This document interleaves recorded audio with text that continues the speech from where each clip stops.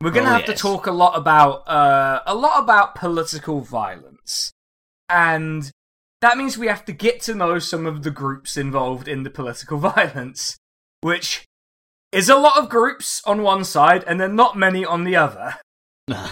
So if people want to, I'll post in the Discord the graphic that we're going off for that assessment. There you go. It's very much a meme set of groups, right? Like, oh yeah. Like this is what you imagine, right? When you think of the left and the right, this is what you imagine.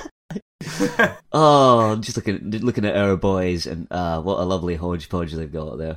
Yeah. There's some of them active at different times, some of them at the same time, some of them are successor groups to groups that are also on the list. It's very fucking weird, right? I like the propaganda unit in particular, because they just sound like a first wave industrial act as well. Yeah, the armed propaganda unit, which definitely yes. I think we've talked about the armed propaganda unit, the Marxist-Leninist armed propaganda unit. But wow. Who still exist, by the way? Can I just say they still exist, and they are a part of an umbrella organization. You know that comrades emote we have in the Discord? Yeah. Yeah, they're in that group that's nicked from.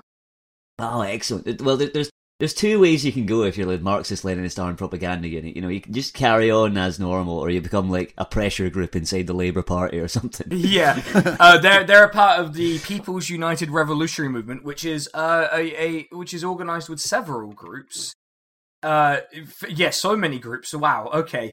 But includes the PKK, the Maoist Communist Party, the Communist Labour Party of Turkey.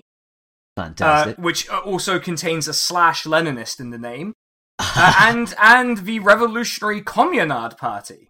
Oh wow, that sounds kind of retro, doesn't it? Yeah, that sounds a bit Disco Elysium, doesn't it? Yeah. Have the Revolutionary Communard Party, but they're not who we're talking about. We're not talking about the left wing today.